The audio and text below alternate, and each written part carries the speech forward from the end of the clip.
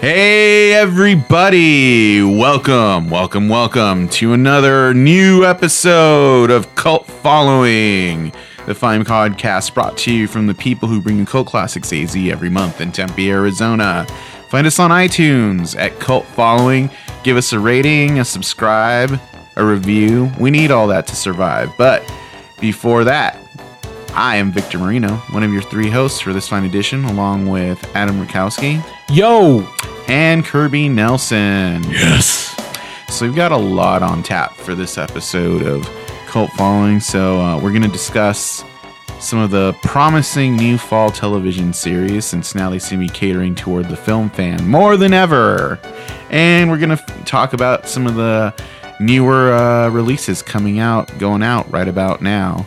So, Adam, why don't you get us started? You were just talking about a movie you had seen with Matt Damon. Yeah, I know. I forgot that I saw The Martian. Matt Damon. Which we thoroughly enjoyed. Better than I expected. Mm-hmm. I thought it flowed really well. It's very accessible to the crowdages. It doesn't really fall flat. Like you expect it to be just so chocked full of stuff going on that it would somewhere just kind of not like piece together very well or flow very well. Or I also thought it was going to be more like Castaway, where it'd just be 2 hours of Matt Damon doing, being stuck on Mars and all I really know about it is he's part of a manned mission to Mars, and he gets left behind somehow. Yes. They think he got killed as they were trying to escape the planet during a storm that was underestimated while they were on the surface. And so when the storm comes in and they're trying to get away, Matt Damon falls behind, seemingly look like that he got killed by flying debris. And they only had a window of a few more seconds before they had to take off, or the whole crew was going to die. Oh, yeah. So the commander had to make the executive decision of either go back from Matt Damon or get on the ship back. Matt Damon. I wish we could put the subtitle Film Actors Guild under that, but unfortunately we can't on radio. But no, it was great. The real reason why I went to see it is because it's Ridley Scott, and I'll see anything that he does. But like I said, it was very well done. There was maybe a couple spots that seemed like really convenient plot points, but overall it did a lot better than other. How would you movies. compare it to this resurgence with like Gravity and Interstellar and all that? With space exploration. Is it pro-science? Yeah, no, it's absolutely pro-science. And it's funny too. As far as Gravity goes, Gravity was more. It was on the edge of your seat more than The Martian was, and visually breathtaking. Gravity was more so than The Martian. The Martian was more of a straightforward plot, narrative, but more of an ensemble, which was more surprising. Like I said, I thought it'd be like Castaway or like Gravity, but it involves a lot of people. It's a people on Earth. It's, Matt Damon on Mars. Well, somebody I've heard say that it's kind of got the Apollo 13 thing going on. Yes. With the between ground control and right. Major Damon. Yes. Yeah. I was not a big fan of Apollo 13. I thought it drugged quite a bit, and I got bored just because they were stuck in that capsule. I'm just kind of like, let's move it on a little bit more. I'm abashedly not that big a fan of people in space movies, but The Martian switches gears, so it doesn't just focus on Matt Damon. Yeah. It's just enough to Because I'll say sympathize with the him. the only person in space movie like that I actually like, I think, is Moon. Mm-hmm. Is it anything like that? I would compare it to Moon. I was thinking about that about halfway through. I'm like, it has certain elements of that, except it's it's brighter. It's a little bit flashier, but it's a good movie. It's not really subversive. It's not independent for sure. Yeah, it is like a summer, bring your family type movie to it. So Adam gives that a thumbs up. So Yes. I was curious because I was thinking when I first saw the trailer that they were going to do another like, or it was like 15 years ago with like Mission to Mars and Red Planet. If anyone actually remembers either of those I in remember any that. way, like, but it was weird. 'Cause it was like one of those volcano Dante Peak kind of I moments. saw the best meme about that online the other day. It was, the whole discovery of water on Mars. It's like, who cares about NASA discovering water on Mars? John Carpenter found Ice Cube on Mars. So, Martian, thumbs up. So, consensus, get your ass to Mars. Yeah, it's a crowd pleaser. I think that's the best way to describe it. And I think the most ridiculous result of this movie is that I have heard people actually think this is based on a true story. Oh my God. But it's hard to believe everything you read on the internet. I gotta ask. I mean, so it's not a huge amount of a spoiler, but what is the deal with the potato? Well, that's what he grows. Okay, because somebody mailed me one. They have like a part of their viral campaign is you can mail a potato, like the potato, not in a package or anything, a potato through the mail with a special The Martian stamp. And I got one, and I was like, it took me a second as I read through it, but it's literally written on it. It was my name and address, and on the other side, it's like, when you life gives you potatoes, you make French fries. Yeah. And I was like, simultaneously, like, this is fucking dumb or something. But then the more I thought about it, I was like, this is so awesome that somebody sent me a potato through the mail. Like, it's just cool, like, in that respect. But I saw in the trailer the bit where he's talking about trying to grow stuff, so I figured that's what he ended up growing. Yeah, but so that was the easiest thing for him because they already had potatoes for the flight. This doesn't really give away anything. Oh, yeah. Because, it's obvious that he's growing something. But I thought the way to deal with, like, okay, now he's, like, quadrupled his food supply with these potatoes is he nukes them, and cuts them up into kind of like fries and, like, just puts a crap ton of ketchup. He loves ketchup, and that's just the way to deal with it. Well, there is kind of a funny bit that leads up to why he's drowning it in ketchup so much, but, we'll leave that to the audience imagination and titillation to go and see it. Yeah, I was thinking it was like a Mitch Hedberg Yo Play thing for a minute when you first were mentioning getting a potato. Yeah. Anyway, I'll leave that to the audience to look up. Anything else, Adam?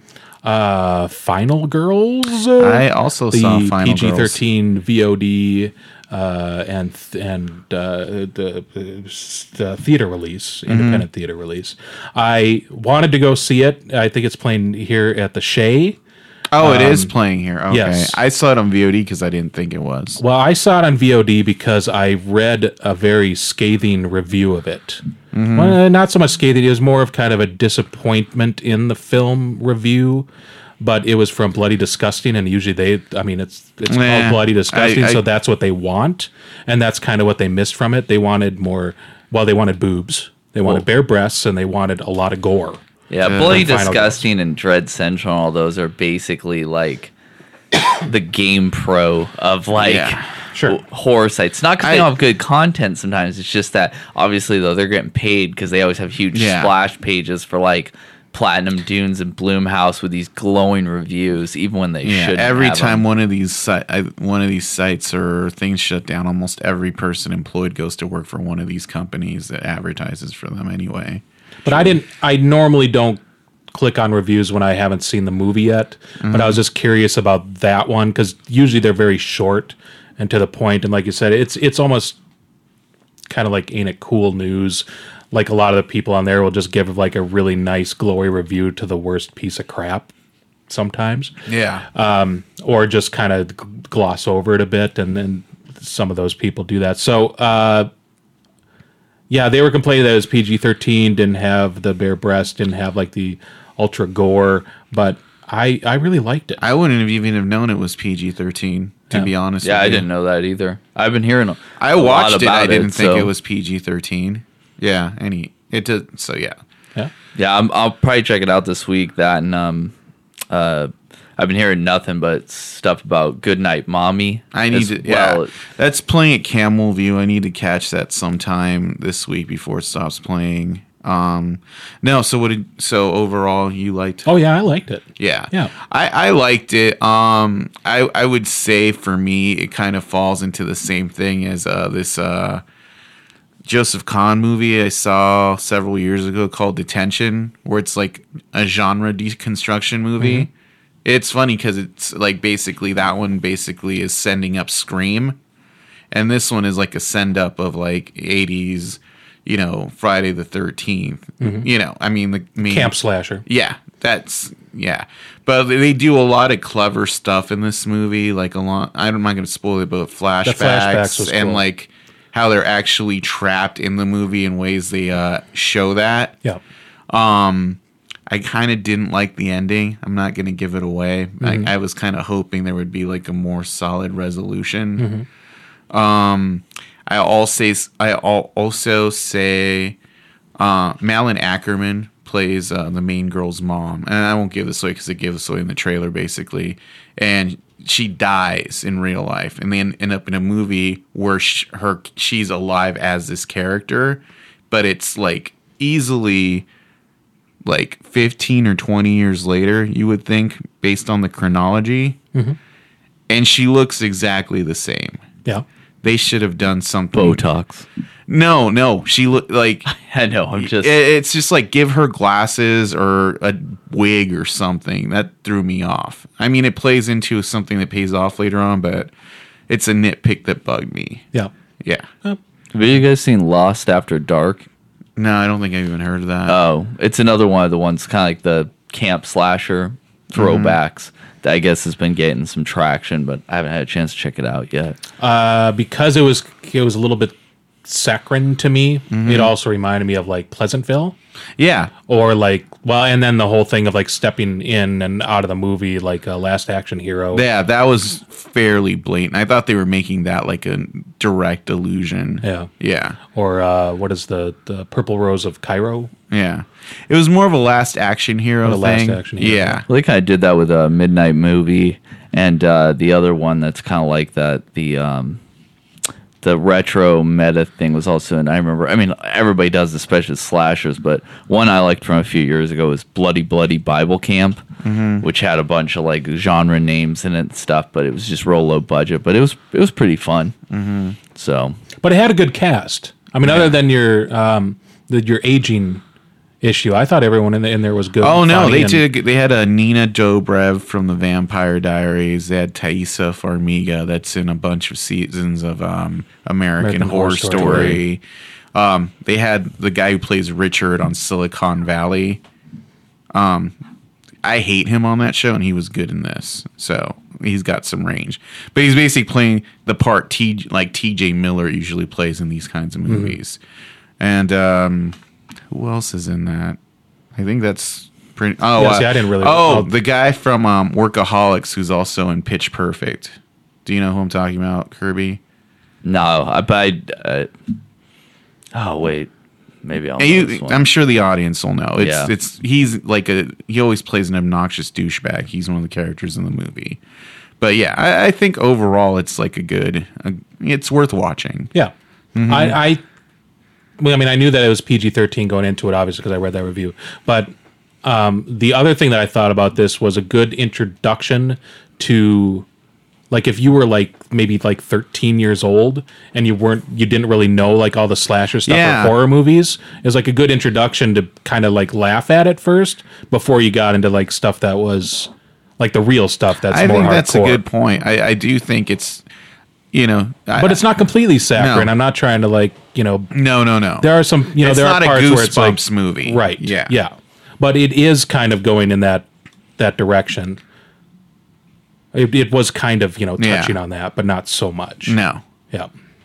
Because I think people who would complain about the level of gore in this don't realize that actually 80s movies like these camps aren't really that gory. Mm-hmm. Right. Not really. No, there's like bloodless movies like Texas Chainsaw Massacre and a few other ones. There were some there's a bunch of the slashers. I remember like Final Exam has like no death in it, no blood in it almost at all. I mean, it's a very bland kind of movie like the slasher, and they did exist in that spectrum for as much as people were like, oh, it's so gory, so bloody. I mean, a lot of films aren't at all. Or they were so cut by the MPAA that you really... I was about to say, they would have like their, what would they call it? Like their hero makeup. And it would be like, somebody getting stabbed like directly in the eyeball and then, like pulling it out and the eye coming with it. But then the MPAA would just be like, no. Yeah, all those movies ended up being video nasties pretty much. Like Italian horror movies are like infamous because they were really gory at a time when US ones weren't really all that gory. Well, and then of course the Euros and their love of nudity. Yeah. Whereas, and it's completely acceptable, but then they had more of a problem with violence, and still is the case today. Yeah. I mean, that's a big issue is that, you really won't see. I mean, that's the one thing when we talk about like ratings and stuff, and especially, parental interference from then till now. Like when I was a kid, my folks didn't care so much about violence, but if there was just some nudity or excessive profanity, then that was the only time it was an issue. Yeah, basically the 80s were like, you can show as much viscera as possible, but I don't want to see any nudity besides nipples. That's how it was.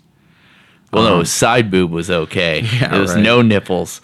It's the weird thing is that we watched this movie like right after we had watched Wes Craven's New Nightmare because it was on Netflix, and it was just funny how the meta thing just kept kind of rolling. Like I would probably put it on a similar level as Wes Craven's New Nightmare, where like, oh, they know what's going to happen, and they kind of, but they deviate so it fucks up the movie. Like becomes part of the movie at the same time. Right. So I would say they're very similar in that regard. Yeah, no, I agree. Yeah, it fits in just with all those other ones really well. Anything else? I think those were the only two things that I missed from last time. Yeah, as far as what I've seen movie-wise. Mm-hmm. How about you, Victor? I saw a couple things. I saw The Final Girls, obviously. We talked about Deathgasm. Oh, what did you think of The Final Girls? Oh, sorry. No, no. We talked about Deathgasm last time, right? Yes. Okay. In depth. In depthgasm. Let's see. I saw Disco Path, which I had not seen before. I don't know. Have either of you guys seen that? I've seen some reviews, but I haven't had a chance to check it out. Basically, it's about a guy who's like it's set in the 70s. And anytime he hears disco music, it puts him in a murderous blood rage. So he moves to Montreal because this whole movie was shot in Canada. Is that kind of like Ginger Dead Man 3? I have not seen in the disco roller rink one. Actually, I was thinking of the one with Ken Foray from like years back, where it's like a disco slasher too. Yeah, no, you're reading too much. It's a throwback thing. If anything, it's more like Lords of Salem, where just music makes him kill. No, I got it. No, I was just saying there is a segment of like disco slasher throwback movies, like a subgenre. Oh. But so I was just thinking of that. It was all right. I didn't think it was anything special. If anything, this is from like 2 years ago. So it's like the exact same kind of thing that the editor was doing this year, but the editor did much better, where they were just trying to make a throwback 70s movie. Right. Giallo style. I thought the editor was better. I love Jello. Yeah. Who doesn't have room for Giallo? I don't, because it's not vegan, but Jello Biafra. We had gone to Beyond Fest last week, and we saw Better Off Dead. I'm not going to talk about that because we talked about it last time. Right. But before that, the people who ran the fest came out and thanked everyone for coming out. And the guy who ran the fest, I don't know his name, he came out in this giant frog outfit. And I was like, what the hell is going on here? And the movie after ours was the new Takashi Miike movie, Yakuza Apocalypse. I realize now, because now I've seen Yakuza Apocalypse, is that he was dressed as one of the characters from that movie. I would assume so. Yeah. So it was... Yakuza Apocalypse is a very odd movie. No. Have you seen Takashi Miike? Come on. No. Well, here's what I'm just saying. I kind of thought Takashi Miike was sort of getting away from doing like stuff like this. After 13 Assassins and Harakiri, Death of a Samurai, like he'd kind of been doing sort of more. Yeah, Justin Bieber and Shia LaBeouf has stopped drinking. Whatever.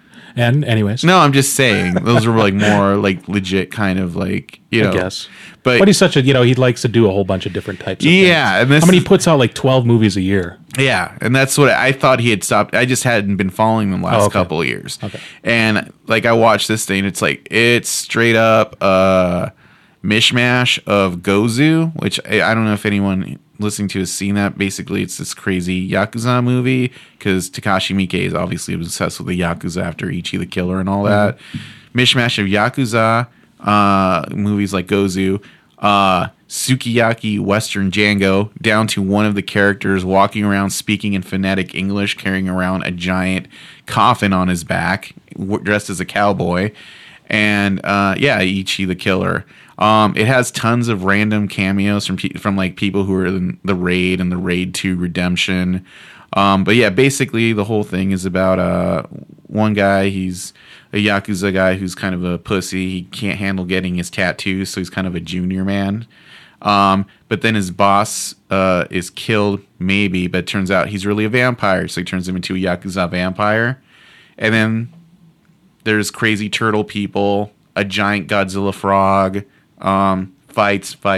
There's not really much of a plot. It's just crazy eye candy.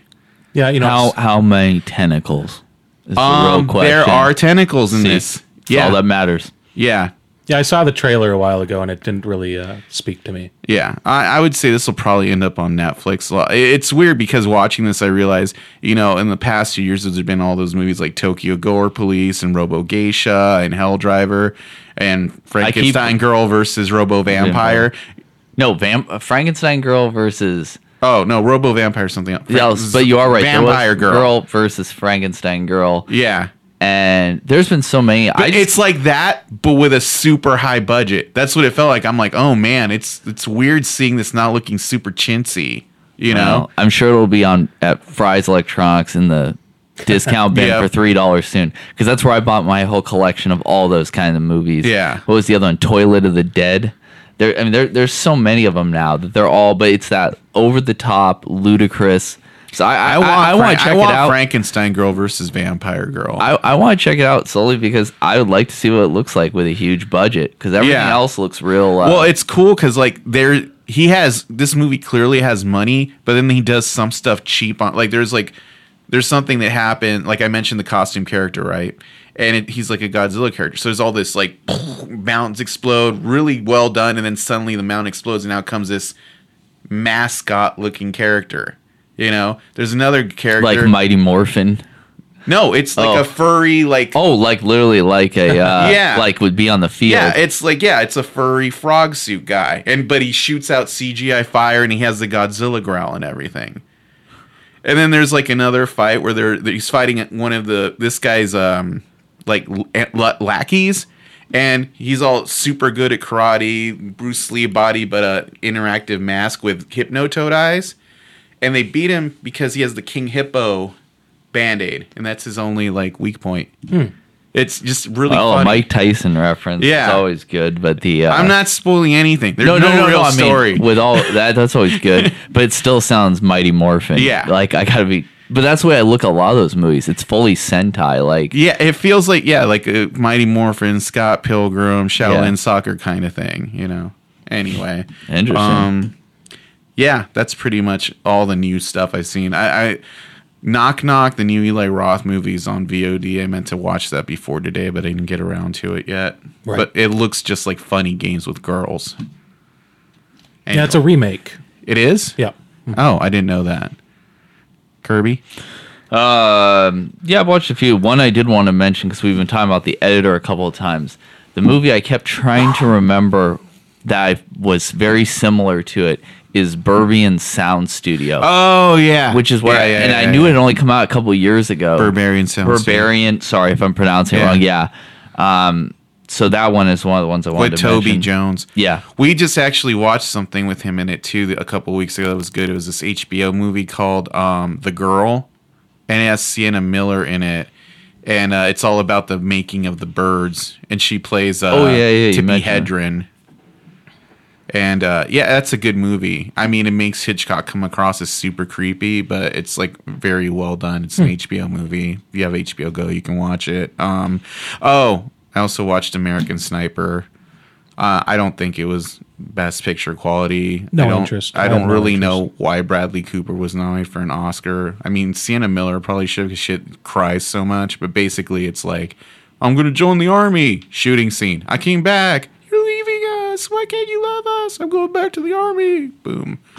Lots of gunfire. Victor's new YouTube channel where he's just going to review films in 10 seconds. It's really jingoistic and weird. Like it's like a very patriotic movie in a time where I don't think these movies really ring true. And it really bothered me how like every person they meet in Iraq is like turns out to be a turncoat, and they constantly call them savages. Mm-hmm. It's really weird. It just had a weird vibe. So it's basically Team America World. Yeah, it really is. This is what I imagine a Pat Tillman movie would be like, just kind of making the guy out to be a saint. Because this guy that Bradley Cooper plays, Kyle, he basically comes across as like the living saint of all time. Oh, yeah. He only becomes a good sniper after 9/11, Well, they're never going to make a Pat Tillman movie when it's friendly fire. I mean, first and foremost. Oh, see, that's because that's pretty much how this guy. Well, yeah, it does. Yeah. It does end up that way without a spoiler, because obviously it's based on a true story.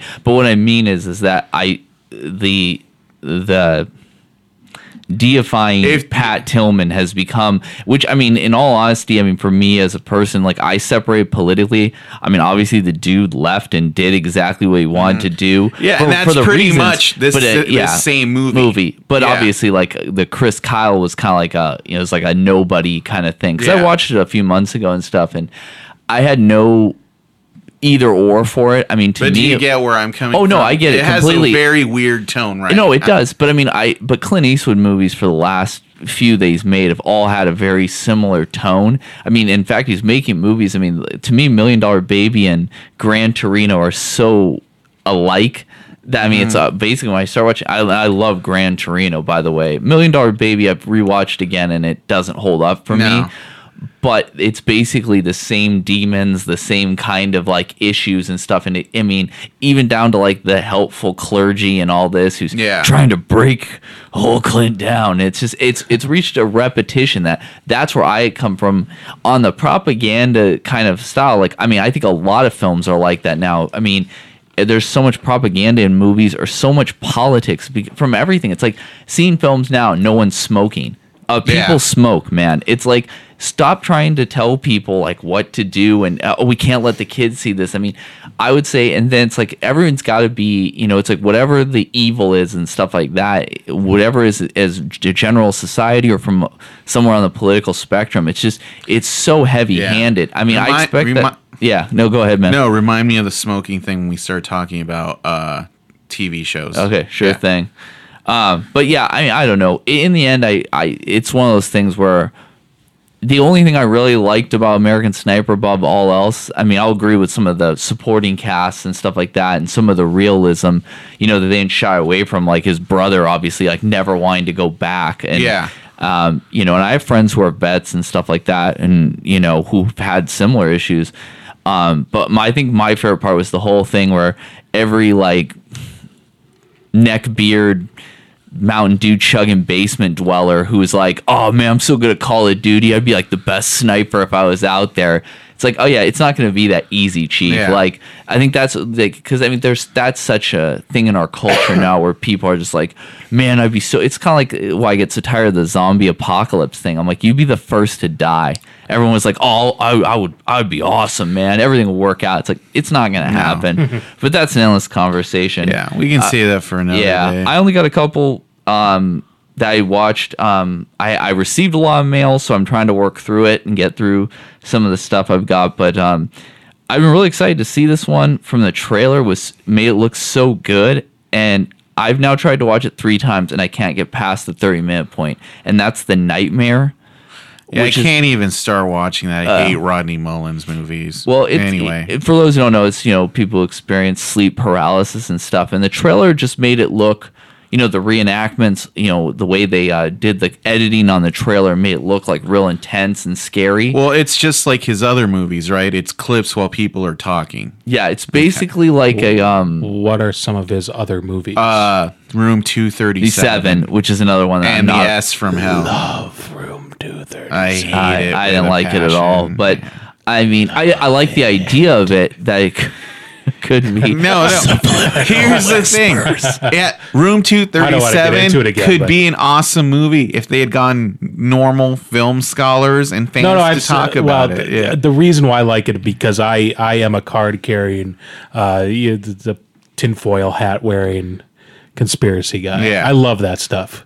Oh, I didn't Not that I mind. Like I said, I subscribe to like it, the but idea and the I like conspiracy theory. I just It don't like just- the yeah. execution. Okay. I didn't like the way the filming went, and that is exactly what happens in this film. I mean, even if it was, I was kind of excited even when I started watching the first like 5-10 minutes because I was like, well, this could be like Unsolved Mysteries at least. Yeah. Which I grew up and was one of the scariest things. This as a seems to kid. me like it could be a good movie. Yeah, it's a great idea and stuff like that. And it's just, you can tell these people are genuinely fearful, like they are Yeah. scared from this. But when they try to reenactment, I don't think you can do it when having feeling paralyzed. Like it really is putting yourself in that person's bed or shoes or whatever. And Honestly, I think the only way you could do a movie like that is if you like have really good sound editing, maybe. yeah. I also think, maybe watching a dark theater would have been better or something, but it just couldn't hold my interest. I'm gonna finish it because that's just what I do, but I But can't. I've heard that from other people, Yeah. exactly what you said too. Is that it's just it's kind of repetitive and just doesn't flow very well. Yeah, that's kind of what I think about Room 237. Love it. Anyway, go on. On the other side of things, I actually watched another one I've amazingly never seen in all my VHS years and stuff and growing up as a kid. Is I finally sat down and watched Class of 1984. You know what? I still haven't watched I that watched the movie. Shout Factory, Wow. and the first Love it. and the most interesting thing for me was one, seeing Michael Fox, not Michael J. Fox, Michael Fox as credited, blew me kind of away and stuff. It's also written by Tom Holland, who the director of Fright Yeah. Night and Child's Play, who also wrote and directed The Beast Within and a couple other movies. It has a great cast, and I grew up loving movies like The Substitute, Lean on Me, kind of opposite love ends of The Substitute. the end of Yeah. the spectrum, but because obviously it's more like The Substitute. But I just, in this era and stuff, it was made in '82, and they kind of just talk about it, and it's like how it even has like a preface at the beginning of the film about like how many acts of violence were in schools, and it's like it could be this, and it's just, I don't know, it's just one of those ones where I got the Shout Factory special edition, and I did as a blind buy, and I'm really glad I did because it ended up working extremely well. It's weird to think how this movie was made before like Stand and Deliver, before Dangerous Minds and a lot of these other movies. Oh, wow. I didn't realize it was that kind of movie. Yeah, it's like really well, because I think when I was a kid, I got confused with the Class of Nukem High, Right. Yeah, which I have seen. Yeah, the movie Suburbia. So I never quite Because knew they it. have similar posters as a bunch of Yeah. punks walking down the streets. Yeah. Yeah. So, but very, very intense and really well acted and written. Definitely check it out. In my Shout Factory order, I haven't had a chance, but hopefully next time I can talk about them because I'm interested in revisiting. I did pick up Demon Knight and Bordello of Blood special editions, yeah. which I haven't watched in about 10, 15 years, either of those movies.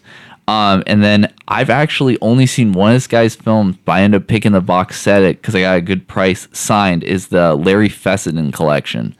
So that's got I think I've seen Wendigo, Last Winter. He's done a lot of movies. The Cine Family does a film festival with all his movies. Yeah, every I year. believe so. Yeah. So I'll be probably reporting on those. So that's really all I've watched movie wise. I will say Bordello of Blood is a good movie that I feel holds up pretty well. Yeah, me too. I think True Blood Season 2 unabashedly ripped it off. Unabashedly. Yeah, I can see that. Yeah. I remember almost nothing about Demon Knight. Well, all I know is that I read on some review that somebody was like, in the special features, because like a lot of Shout Factory stuff, it's got a bunch of new documentaries and retrospectives. But I guess Billy Zane is like fully like about it. He's like, You know, like instead of like, you know, a lot of people don't want to talk about like their older movies. Not that like Billy Zane's a big star or anything, but it's cool that like I guess he goes full on and talking. That's really cool. I mainly like him in his smaller movies. I think my favorite Billy Zane movie is CQ, the Roman Coppola, Francis Ford's son. What's kind of like a meta making fun of 60s spy movies movie from like the late 90s or early 2000s. I've never seen it. I'll have to check it out. Yeah. It's just a letter CQ. It's like the movie in a movie. It's kind of like Barbarian, but not horror, you know? Yeah. And the movie in a movie is Barbarella-ish. It even has the guy who plays Danger Diabolic in it, John Philip Law. It's his last movie. Anything else? Well, I mean, yeah, besides, you know, that long-awaited Phantom sequel we're all waiting for.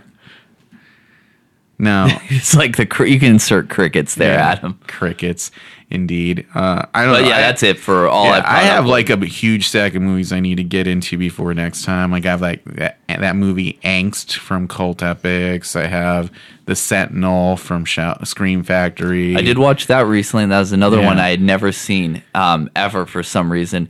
And there is some creepy shit in that movie. Like, I know it is unnerving in it, but I'm waiting to watch that with The Devils. Like I have. Oh yeah. Pick that up. So I think those will both be a good back-to-back evil Catholicism movie. I just read a huge article about The Devils, so I'm really excited to watch it now. Victor's got a harm for the nuns right now. Yeah, I'm nunsploitation phase. Nice. All right. Well, I guess we should just jump right in. So the thing I was mentioning about smoking. Oh yes, please. We're going to talk about the new fall movie season. So, our fall TV season. Fall, They should just have an hour-long show of just somebody smoking. So, that's pretty much American Horror Story Hotel. Yeah, that's a weird-ass fucking show. So, let me tell you about the fact that how many seasons are they on now? Let me see. American Murder House, Asylum. The hell is Murder House? That's the first season. What is like the unofficial so subtitle. It's Murder House, Asylum, Coven, Freak Show, Hotel. Okay, the only season that I've seen all the way through is the very first one. Yeah, Murder House. The rest of them I get about almost to the very last episode, and I like tune out. I will say Murder House is the best one. I've never seen Coven. I actually like Coven a lot. I would say Coven's probably the second best one. Then I would say it would be Asylum.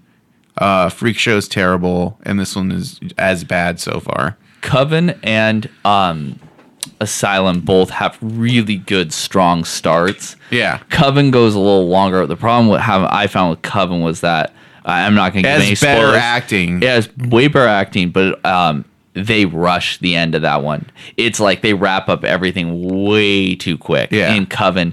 And then I like the first couple episodes of Freak Show. I'm still trying to finish it now. Coven had the best overall concept right from the get-go. Yeah, they had a good concept and a great... It's basically X-Men for witches. Yep, very much. I don't know. And bringing people into that one, it just... The new cast members and stuff like that they brought in, it worked really well. I like the idea of it and everything. Like I said, it just lost its steam, and that's kind of like what Adam was saying. Yeah. That's the way I felt about it, is that the only one that I watched, and not only watched, but binge-watched, was the Murder House one. Yeah. Because... it's the most rewatchable one. Yeah, well, there's newer things to find it and stuff. But this one, all I can say, the Hotel, I've only watched the first episode so far. It's basically just a rip-off of so many movies. But it's like, how many rip-offs of movies can we string? It's not movies, just like scenes from movies. That's basically what I was going to say. Yeah. It's basically scenes. When I was watching the first episode, I was like, not only could I find all the references real fast, but it was basically like, you know, I understand you're trying to interweave all these stories, you know, and set it up. It's really jerky because of how they're doing it. It's so disjointed. Yeah. It's like, I don't get this. So yeah, I mean, not like you go to the hotel, right? And I'm just commenting on the design. You're painting the picture now. Okay, here I go. Okay, you walk into the hotel. I'm walking in, and it's what am I wearing? It's the Colorado Lounge. It's the Colorado Lounge is the lobby, and it has off-brand shining carpet. Ooh. And then you're just walking through it, and then there's like down to like there's creepy twins in the hallway, except they're two boys.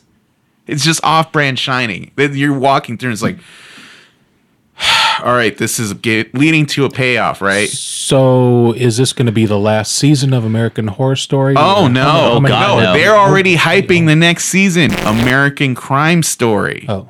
Which is the O.J. Simpson trial. So, or is it going to be like their True Detective?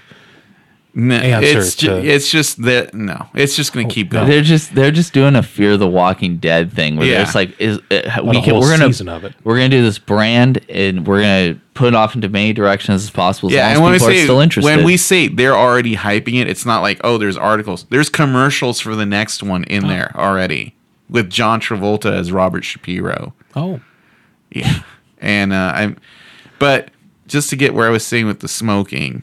It has Sarah Paulson, who I used to think was a good actress. I really liked her in this show in the 90s that was pretty much this thing. It was on CBS, and it was like someone's at the door. I don't know. So this episode was the nail in the coffin. No. All she does is these Ryan Murphy shows. She's a different character in every single season of American Horror Story. Oh, is she the trashy? Yeah, she's the trashy punk rock hooker junkie. Yeah. And the whole thing, she's just walking around smoking a cigarette just to reinforce how evil she is. Mm-hmm. Like, it's so obnoxious. Like, I get it. Like, only the terrible characters on the show smoke. You know, it's kind of obnoxious. That is true, though. That is a common, like, I don't know if that comes from like Cruella de Vil or something, but like that is totally common and now. Just the one that like really threw me, I'll probably still watch a few. I did this with a Freak Show before I gave up on it completely. I'll watch a few more episodes, but Lady Gaga is the big draw on the show. She's like, okay. So not to spoil it because they give it away and everything. No, Lady Gaga's a vampire. Oh, and you know this because a vamp darling. Yeah, Lady Gaga's entrance is the entrance of Catherine Deneuve, and she has a boyfriend. It's David Bowie. It's the Hunger. Yeah, and they come into "She Wants Revenge," you know, because that sounds like an '80s song, and it's the whole thing. They're at a open event. They find two people, seduce, and kill them. You know, and then right afterwards of Nosferatu. Yeah. Nosferatu. Dude, yeah. And it's at the Hollywood Forever, yet there's only like 20 people there, which I mentioned this when I talked about Burying the X, how like I can't buy that anymore. Right. Everyone knows Hollywood Forever screenings are massive. It's like if you go to a concert at like, the Hollywood Bowl and there's 15 people there. I can't buy that. Live in the now. But right after the scene happens, when they kill the person, they start playing Bela Lugosi's Dead by Bauhaus. Cool. Because it's like Family Guy. In case you didn't get the reference, there it is. Signed, sealed, and delivered. So I hate that this is like, okay, I want real writing instead of referencing things. This is true in comedy. Well, like you said, you can thank Family Guy for that. Yes. Because this is the Family Guy of horror TV shows. The last real thing that just should have been the final nail in the coffin is like the Zucker brothers. Yeah, those are the only people that should have done it and should have stopped it when they did. Yeah, and then no one continued. But here, this will be my segue. Unless there's anything else you want to say about this. The one thing I can say without a doubt, I mean, to me, this is the real nail in the coffin. Besides all the points that we brought up, but it's really for me, it's like there's no Jessica Lange. Yeah. You're done. I mean, like for me, like she has to be in the show in some capacity. Yeah, there's not a strong anchor here. And it's not Lady Gaga. I'm sorry, it's not. No, she's not. She's not. Yeah. It's just and I'm wondering if I guess the story is that Jessica Lange just didn't want to do it anymore. Yeah. But my view is they probably were like in the whole Gaga thing and just I felt they were trying to satisfy the her fan base as well, not just with their appearances, but the overall mood and style. Yeah, and here's the whole thing about that. Machete Kills came out 2-3 years ago and bombed. It was a massive bomb. If anything, that tells you there's not a hungry audience of Lady Gaga people who are going to pay to see her. Why would you build a whole show around her? Well, she's not as popular as she was. No, she's not. She's like Marilyn Manson when he was doing Jawbreaker. That's the stage of her career she's in. I think she has a popularity and stuff. I think it has to do though if in film. I don't think she can see in TV because that audience is so there, then I think it's gonna help. But at the same time, it's just built up to such a point. But I mean, to me, it's summed up. The whole Lady Gaga thing is, yeah, like I said, Victor, it's not a huge spoiler because it's everywhere that they kill these people and stuff and are in the bed of filled blood and viscera. And it's like the first fucking meme I see on Instagram, relationship goals. And I'm already like, no, I'm done. The first thing I saw when I saw that scene of all three of them naked on the white bed is, oh, it's the True Blood Rolling Stone magazine cover. And I found the picture. It is. They were posed exactly the same way. You know, it's just, I don't need that Family Guy kind of throw against the wall shit. So here's my segue that I was making. This show is terrible. Scream Queens is actually fucking awesome. And it's run by the same guy. And the whole difference is tone. Like Scream Queens is like, we're being a campy, terrible show. And it's a comedy horror. Mm-hmm. And I like that they just are doing that. It works really well. They've got Emma Roberts is anchoring the whole thing. I don't know if you saw the last episode. I was like dying. I haven't seen it yet, hilarious. But I'm going to be watching it tonight or tomorrow. Because I loved her. I like how she's basically the same thing she is in Coven. Yeah, just ruthless and just hilarious. It kills me, man. It's such a great cast. Everybody is awesome in it. Yeah, it's everybody's being really campy. It's just like Jamie Lee Curtis is just super hilarious in it. Like just setting up her characters. Even that chick from Glee, I don't know what her name is, but she's really good. Yeah, it's good. And I thought I would hate it, and it's really good. That's what I thought too. Yeah. I wasn't extremely excited, and then the first episode I was hooked. And then there's things that people are like, it's too in your face, and I was like, no, it's because it's not the same thing like you were saying with Hotel. Like Hotel is them going, we're subtle. Yeah. And it's like, no, it's in your face. With the thing is, it's in your face from the beginning. They don't have any pretense of being subtle. It's like even from the whole what do you call it? Like infographics that were like Deaf Taylor Swift, like, which I'm still dying laughing because the whole them picking the pledge thing was just hilarious. But no, my favorite thing, not to spoil it, is I like that. I thought, how can I say this without spoiling it? That episode, the character that dies, I thought, oh god, PC casting, and then hello, that character was instantly killed. Yeah. They did a good job here on a lot of it. So, but that's a good contrast between not only, especially with the creator being the same. Yeah, individual. It's like he did a show in the 90s I liked called Popular. It was on like the CW or WB, and it was like really bad and campy like this, but like on purpose. But this is that with horror, and it's really good.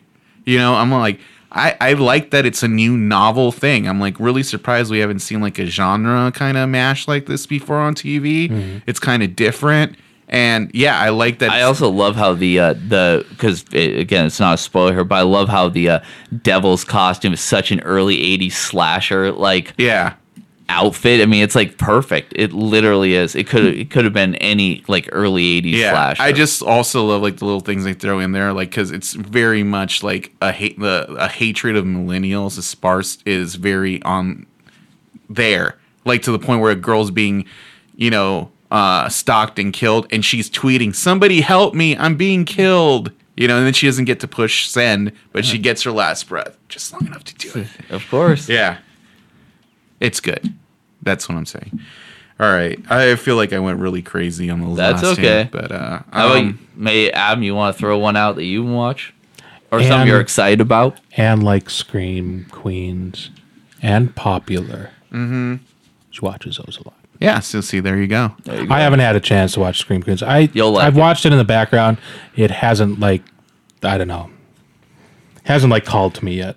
I kind of got a little bored. All I can say too is that if you're a fan of like Jawbreaker and Idle Hands and stuff like that, you're gonna love this. That's exactly what I was gonna say last week. That it's a lot like Idle Hands. Yeah. But this week's episode, there's a bunch of meta stuff making fun of it's just good. Check it out.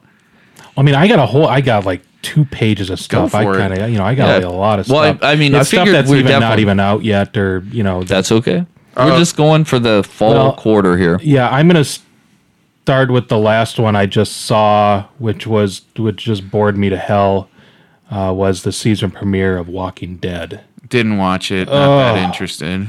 Boring. See, I was excited for that, but that's kind of what I'm hearing from everyone. But it changes like it normally does. But we mentioned a lot. What was the like the Terrence Malick kind of effect, like what they did with like Superman and stuff like that, where it's just Tree like of all Life like kind of mood and like Tree of Life sort of thing. They do that now and again in Walking Dead, and that's kind of what this one was, where it's kind of like metaphor on top of metaphor, and half of it is in black and white. So what happened in the past? Are you serious? That meets up to the present. Oh my God. It's like half black and white and then color. It's just getting a little bit too like. That's probably an Malick homage to the comic, I'm assuming. I have no idea. Yeah, I'm a huge fan of the comic, so and I got, I'm not to be that kind of person, was into it years before, obviously, they developed the show. And it's like, obviously the show's going to be different, but I just, at this point in time, like, I liked last season. I thought it started being more like the comic, and now it's like I hear they're kind of... From where they're at in the show, I'm assuming they're going to meet Negan and, like, the Saviors. So, the way that I feel, because I haven't followed the comics in quite a while. I would get like the graphic novels, and that's how I'd kind of catch up. And then I stopped getting them because I just kind of got more into the show.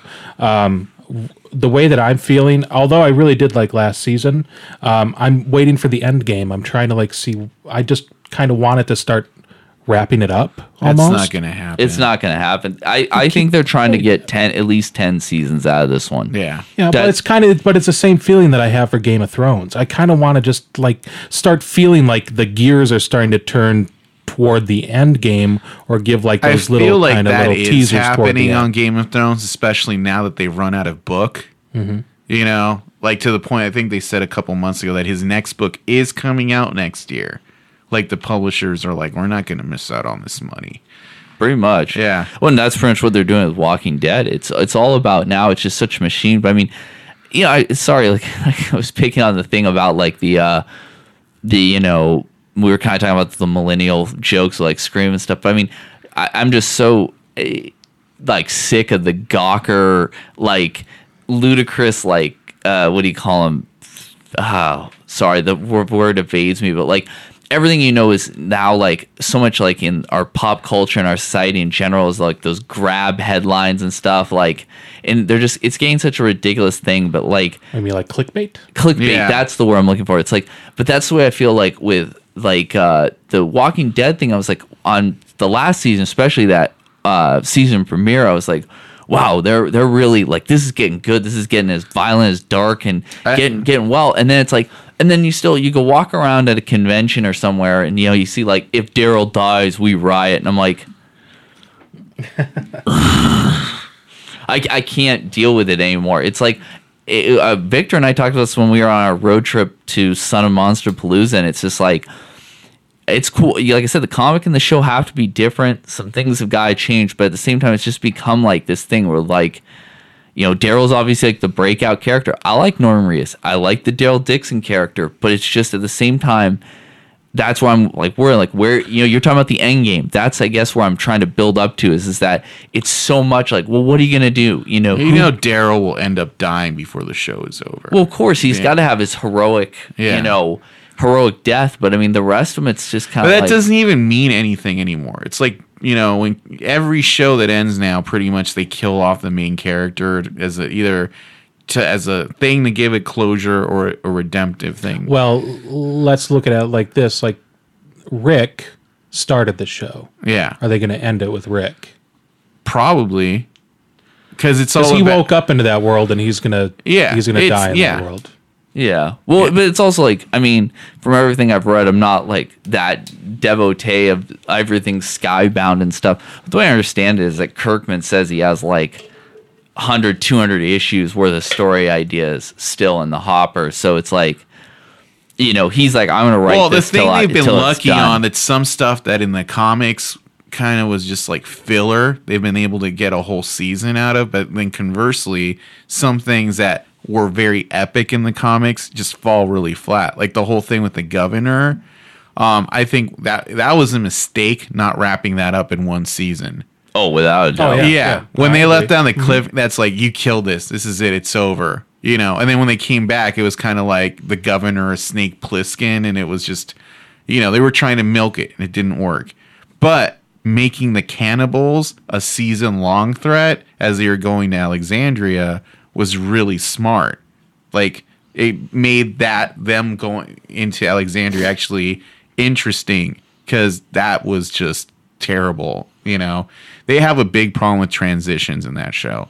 And the whole leading it up for about a season with Terminus was really well done, too. Yeah, that's what I was saying. I think the Terminus thing worked out well, and I think the season 5 thing was good. And they've been doing a good job of like coming up with reasonable stand-ins for characters they killed off in the comics that are still alive. Yeah, you know, and I like that lived longer. Some of the deaths are really well done, not just gore, but like the actual pain of it. Some are cheesy. It like I said, you're right on the trade off. Like, yeah, like I don't know. Some things are better. Yeah, some the things are current worse. showrunner, I don't remember his name but he was really smart making Bob the Dale stand-in for his death with the tainted meat, like that whole thing, because it gave his character a lot more pathos. And he just is like, God, this fucking poor character, you know? Mm-hmm. Yeah. Rather than like when, you know, not to knock Frank Darabont, but it was like, when he was killing off characters, we knew it was coming, because suddenly that's the episode that T-Dog suddenly becomes important. Yeah. You know? Right. Well, and I do think that they did right. Another one I will quick say is the whole, the Jeff Kober as the leader of the biker gang, the MC with Daryl join up and stuff, and that confrontation with Rick and Carl. I think that'll pay off down the line too, because that like gives you an idea when they introduce the Saviors, or if they end up calling. I mean, I guess they're going by the Wolves now, with Negan and everything. Oh, yeah. Negan, whatever his name is. But basically the idea that there's these gangs that are demanding tolls and such for protection. Which I think you are right, too, on the governor thing. Another big problem is they just did not make him as evil as he is in the comic, and just as brutal. Well, they fucked up in the first place by making him look all kindly. I mean, that's true. He looked like, you know, somebody would fit in on Fury Road in the comic book. Well, he had the Tom Savini meets Danny Trejo look down pat, but not too bad. But it's one of those ones. For me, most shows have got to be done by the 5th or 6th season, because unless you're trying to do like a Doctor Who or a soap opera or something, like there's no point in doing these. Like, just to segue, I guess, not to cut you off. Yeah, no, please, but, go ahead, man. I have one of the trends that's happening this season, because this way we can cover a few things, is TV shows this season that are sequels to movies. And there's a couple like that, Limitless and Minority Report. I don't know if you guys have seen either of those. Not much of an interest. Yeah. No interest. Minority Report, I guess, is getting terrible ratings and it's going to be canceled. But I think it was interesting making a show. It's a procedural with one of the twins trying to bring pre-crime back. You know, so, but it's a direct sequel to the TV show. Limitless is the exact same way, down to Bradley Cooper being in the first episode. Right. He's giving somebody else pills so he can operate for him, because he's running for president. So yeah, it's a direct sequel to the movie. Right. You know, so I thought both of those have novel premises. Hopefully that's something we see more with these licensed type shows like that. Muppets. You could say the Muppets. Oh, the Muppets too. Yeah, you're right. I haven't been. What do you think?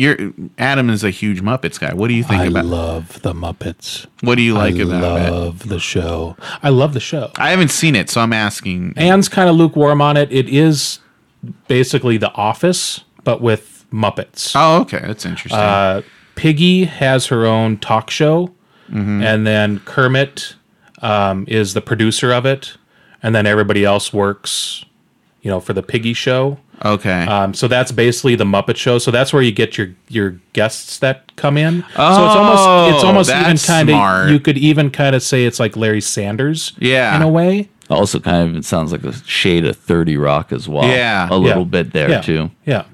So they've kind of like, maybe, you know, it's more adultized in, you know, many ways. Yeah. Apparently, parents are absolutely like, all your concerned.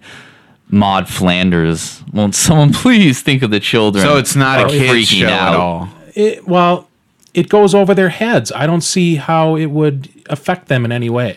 Yeah. It's not any different than watching like a Simpsons episode. Okay. Where I think the Simpsons is more visually on the nose with like more disgusting things than the Muppets give kind of innuendos that just would go over your head. I mean, even back in the day, they did stuff like that they would, just tongue in original cheek. Muppet Show was. You'd have like these guests on and they would like, say something kind of funny and then like look into the camera. As a kid, I didn't know what they were saying, and then once the box sets came out on DVD, picked those up, started watching that stuff, I'm like, oh my gosh, we actually sat around and watched this as a family. And when mom and dad would laugh, we didn't necessarily know what they were laughing at, but we would laugh too because they were laughing. It's like, oh, this is the laughing part. I always call that the Charles Nelson Riley effect. Because he said so much stuff that was like so completely like his double entendre match game all the time, so did we family. So the double entendres there, I'm like, you almost couldn't believe these got away from the censors of the time. So I mean, I don't know. I don't think it's I don't know. It's the whole like people are too sensitive now.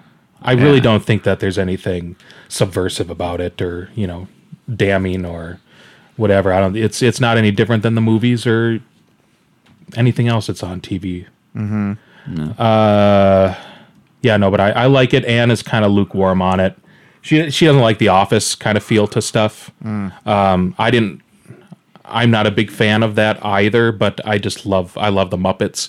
I love seeing what they do with like Sam the Eagle is like the he's the like the what do they call him, the censor? Oh, not the censors, but he's the standards and practices, which is really funny when he comes on. They're doing more with like the Swedish Chef.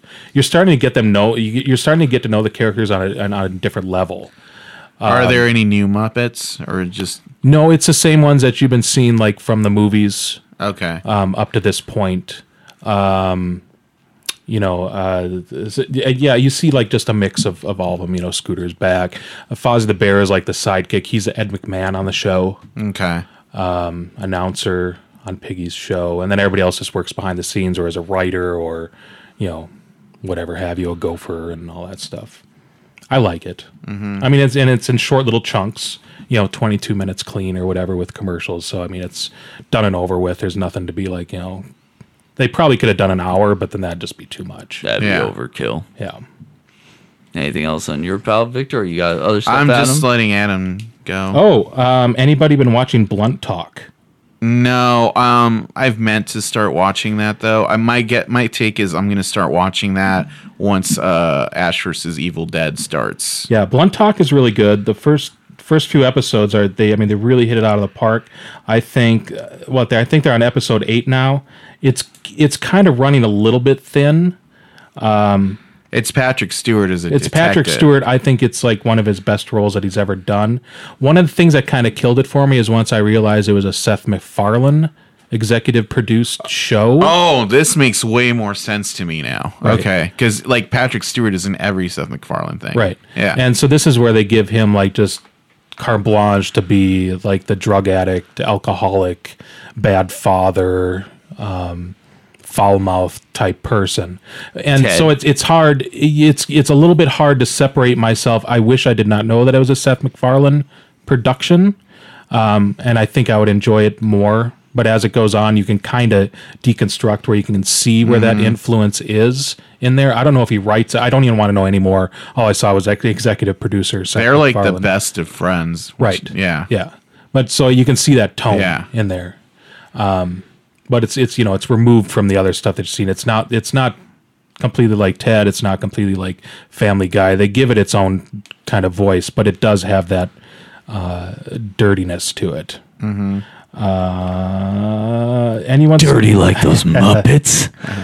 I'm kind of hitting on the ones that I'm excited about. I think I mentioned this a while back, but I'm going to mention it again because on October 26th, Supergirl, the first episode is coming out, and I did see it earlier this year, and I really liked it a lot. It's more upbeat. It's colorful. It looks interesting. The cast is really charming and accessible. Like right off the bat, you get what's going on, and it presents itself in a pleasing way, as opposed to being all dark and brooding. They make some nods to the Man of Steel universe, but only in the fact that you kind of see parts of the suit. It's not what's his name that actually plays Superman in those movies, Henry Cavill, right? But they use the same suit when they do like a shadowy The figure Man of him or versus Steel something. suit.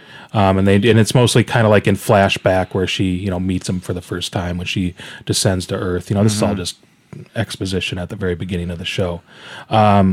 What I thought was really interesting is that now that it's getting closer to the release date, they've been showing trailers for this like all summer long, but recently we went to see a movie, I think it was maybe a couple weeks ago, and they had like one of those, the first look thing that they do with all the trailers of different TV shows.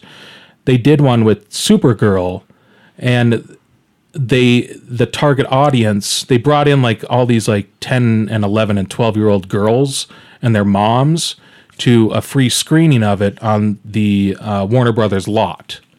So then they had like this whole expose of, and all the girls were like, ah! And I said to Ann, that's my target audience right there. I guess I'm just right in that crowd with like 10, 11, and 12-year-old girls. But I think it transcends over that.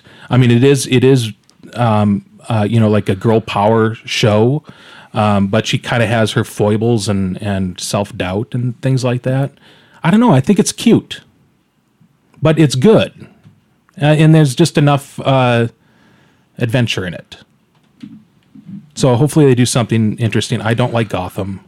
I don't like Arrow. I don't like The Flash. I like Arrow and The Flash, but it's just because they've been developing their own Supergirl's on universe. CBS. So maybe they're just, they're trying to do something different, maybe separate themselves from WB. I think all the WB ones are in the same universe. Constantine wasn't, but then it got canceled. But I guess he's going to be on Arrow this season, so they're bringing him in like posthumously. So I guess they're retconning. So Constantine is in the WB hero universe. Gotcha. Yeah. What else? Oh, I can keep going. Oh, I will say Gotham is terrible, and yeah. I just wish it had been like Gotham Central, the comic. Yeah. That's all I can say about that one. Yeah, here's one. That I had heard this weekend that they're having Paul Rubens play the Penguin's father on that show. I watched last week's episode, part of which was set in a ball, and they have Selena Kyle on that show, right?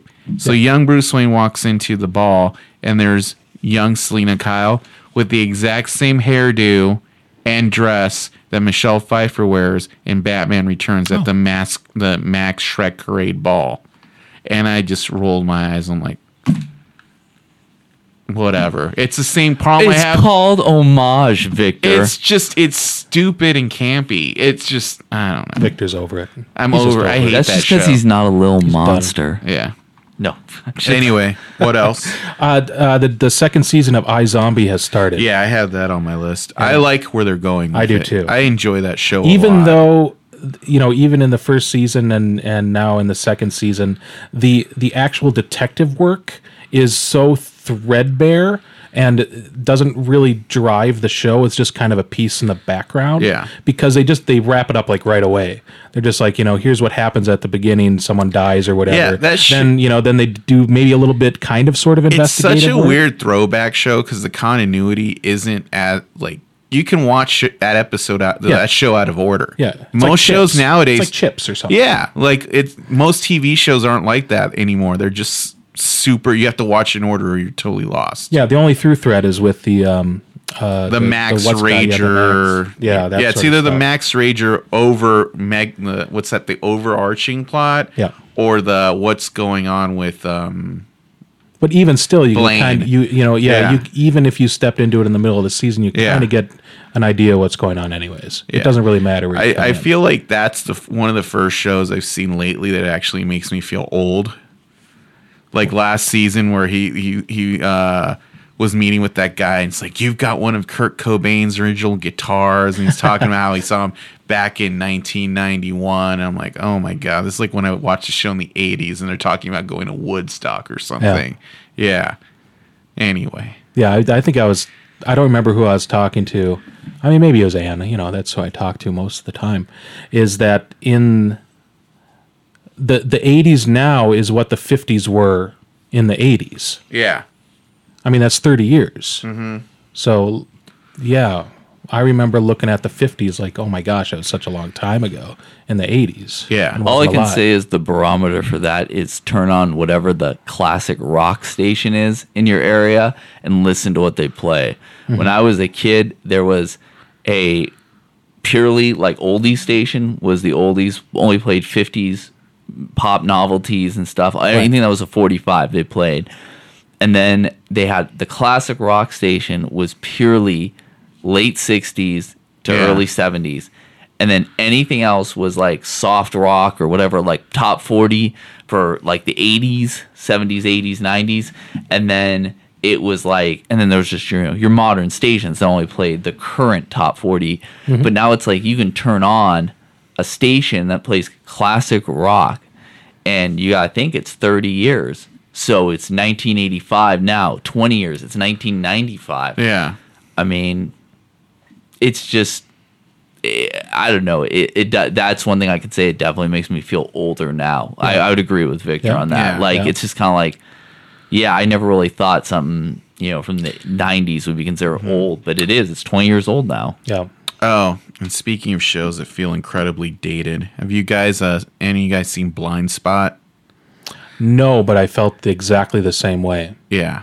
It's just, I'm watching it. Is this the one where the girl goes back to the night, wakes up and... No, I know it should, but that was canceled. Oh, okay. I just remember seeing the trailer going... This show... This sounds like an Adam Sandler movie. This show is, there's Times Square is closed down because there's a duffel bag. They open up inside, and there's a beautiful girl who's tattooed from head to toe.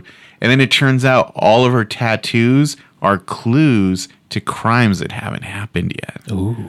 So she teams up with an FBI guy, and together they solve crimes and try to figure out what her origin is. So it's the Suicide Girls meets Ray Bradbury. Yeah. Okay, cool. It's like, I can't even put my thumb on it. It just feels like Airwolf should show up any fucking minute. Or Manimal. It's the weirdest thing to me. It's so gimmicky. It's exactly a show I watched 15, 20 years ago on Fox called John Doe. The chick's even named Jane Doe, where this guy shows up and he has no memory of who he is, because the girl also has no memory of who he is, but he has all these skills. Like, he can speak like Chinese, or he knows like La Femme Nikita. Yeah, and this is the same thing. Like, it turns out she knows karate and she speaks Chinese, and it's like, yeah, it's just been. By the way, since I talked about on last episode, that's kind of what American Ultra is like a portion of that. Yeah. It's like, I have the skill set. Yeah, it's gonna be at Pollock, I think, in a week. I'll probably go watch it then. I would. It's worth at least a matinee watch. Yeah, so it's like I've watched it. I watched a couple episodes. It's like I put it on the same way sometimes I put on Knight Rider. It's just like cheesy, whatever. Well, what about has anybody have interest in the Heroes Reborn? I've been watching that. No, I've been watching that. It started off kind of interesting, but I kind of feel like it doesn't really know where it's going. It feels like every time they bring back an old character, they instantly kill them off. Oh. Which is weird. And the main character, one of the main characters is the horn-rimmed glasses guy, and he's the one you're supposed to empathize with, which is kind of weird. Mm-hmm. And there's one character that's kind of interesting. Was that Claire's father? Yeah. Okay, yeah. So he's trying to figure out if, like, Claire's dead. Like, the whole thing starts off, it's very much like Days of Future Past. Like, the show starts off a few years in the future when humans and they call them Evos instead of mutants for evolved humans. So they're having like a summit in Odessa, and then there's like a 9/11 type event. It's now humans hate Evos. So there's like people who are hunting them down, and Zachary Levi plays one of these because his son was killed at the summit, and basically they're all in hiding. And then Horn-Rimmed Glasses. So his name is Stryker. Yeah. And Horn-Rimmed Glasses guy has no memory of this. It turns out he had. I'm not spoiling it. This all happens right at the beginning of the pilot. Had his memory wiped by the Haitian, and he goes back. Those damn Haitians. Yeah, and then basically he's with like a fat, like kind of like nerdy, like he's supposed to be the audience surrogate character, like what the creators think of the fans. So he's like a tinfoil conspiracy nerd. You know, and awesome. Yeah. Is it what's the dude from Pixels, Josh Gad or whatever? No, but it's that type of guy. But it turns out that Suresh Mohinder from the first series. Oh no, I never watched Heroes. Okay, I never got into it. He's the Indian guy who's from the first series. He's like Magneto, where like basically he's taken the fall for. Like he's a Evo separatist. So the whole time it's like you're like, okay, what X-Men storyline are they cribbing? Yeah, it's weird for me because it's one of only 2 shows I've ever binge watched. But I never saw it originally. I only saw the. It does feel DVD. Like a direct continuation of the show. The first season is perfect. Yeah, and then it's like the second season. Everyone I know universally is like, what the hell happened? Third and fourth, I can barely remember except the end. And it's like, it's one of those shows where I was like, I like this a lot. I think it works. I mean, I was ecstatic after the first season, but then it's just like, it's one of those shows now, using those names, I mean, it triggers like storylines. When you said the Haitian or something, or Mohinder, then you start thinking, Sylar, and it's like, they did build up a pretty good mythology and stuff like that, and then it's just I just don't have the interest in it anymore the way I did. The thing is, there's one character on it who seems pretty interesting, where he's like a lucha libre themed superhero called El Vengador, which again made me go, because his name is the Avenger in Spanish. It's just stuff like that bugs me. It's like, okay, I get it. Anyway, but so it turns out like he was set up by the mutant hating humans, and he's like and so his brother has to take up the mantle. So they're doing a very slow build origin with the brother taking that up. But to me, it's like I'm tired of seeing origin stories in movies. It's like. Mm-hmm.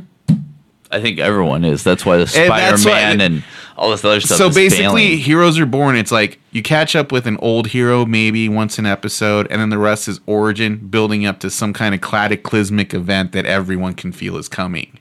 That looks like the Northern Lights. Yeah, because it's really going to piss me off if they do a Hulk movie with Renfro. That they don't do it origin. Ruffalo. They should just like Ruffalo. They should just like jump right into like Planet Hulk, and I'd be so happy.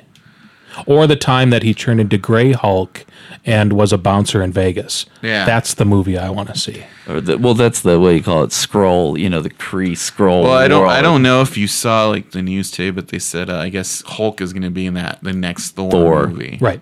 Yeah. And that's going to kind of be Planet Hulk. Thor. Yeah, kind of. Ragnarok. Planet Hulk. I don't know. Is it going to be? They're pushing now to like 2030 with the Marvel Cinematic Universe. So who knows where? So are they kind of taking a cue from what was it, Revenge of the Sith, where it was like the battle on Kashyyyk, and they're going to have like all these battles on different planets? Universes. I don't know. Oh, okay. To me, it's just... You just look so tired about the whole... I don't know. It's like, I feel like we're in the midst of this, like, so much comic book stuff. I mean, Jessica Jones is starting on Netflix in a couple of weeks, too, right? And I've been watching Agents of S.H.I.E.L.D. the new season, and even that is like... and they're trying to introduce the Inhumans on there. Oh, yeah. They're already in there now. So basically, they're trying to recruit them. And it's the same thing where it's like, they're setting up the Captain America 3 movie where like people with powers are being hunted down or forced to register. They're called Evos now. Yeah. Sorry. No, I mean, I'm literally, I have an equal face of exhaustion and general who gives a shit. Because I gave up a long time ago. It's like, yeah, I still watch some of this stuff, but I'm just done. It's overload. It's oversaturation. It's just over. I mean, that's really all that can be said. It's just... Well, maybe to turn the tide, what are some of these that we're actually interested in? What are the ones you're the most excited about? As far as shows, potential, movies, something's going to be good. For this quarter. Oh, Crimson Peak. Yes. Anne is like jumping up I and want down. to see that on Thursday. Because we normally go to the center point, and then we reserve our lounger seats. They don't have like the largest screens in the world, but at least you get your seat reserved. Anne says we are seeing that on the biggest screen we possibly can in Arizona. Yeah, it's playing at the IMAX. So that's what we're doing. We're going to Arizona Mills, and we're going to catch it. Yeah, I think we're going to do that on Thursday. Yeah, it comes out this week, so I think we're going to see it on Thursday probably. Yeah, we'll see it on the weekend. Mm-hmm. Yeah, me too. I'm really, really hyped. I've been waiting for something from him since Pacific Rim. Yeah.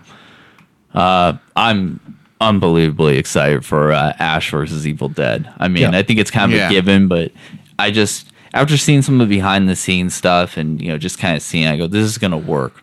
I really think it is. Yeah. I think they got the backing. I think they have the right idea. I know. I was scared at first that it was just going to be My Name is Bruce, the series, but it looks... Well... And what I was concerned with is that Bruce would look tired in it. Mm-hmm. That was my concern. Yeah, like he didn't look like he fit in there anymore. But he, especially what was that show? Like he plays was it up. on USA. Burn Notice. Yeah, he was on, and he was like old and fat, and I was like, he can't do that anymore. Right. But they put that into the show. Yeah, like time has passed. Right. But he looks good, and he looks like he's like taking over the scenes. Like he looks like the old Bruce Campbell. Yeah, like he commands presence again, as opposed like you said in Burn Notice, he is kind of Jimmy just in the background. Yeah, he was definitely in Margaritaville at that point, but it was but that was the point of that character too. So it is the kind of going back to the old school.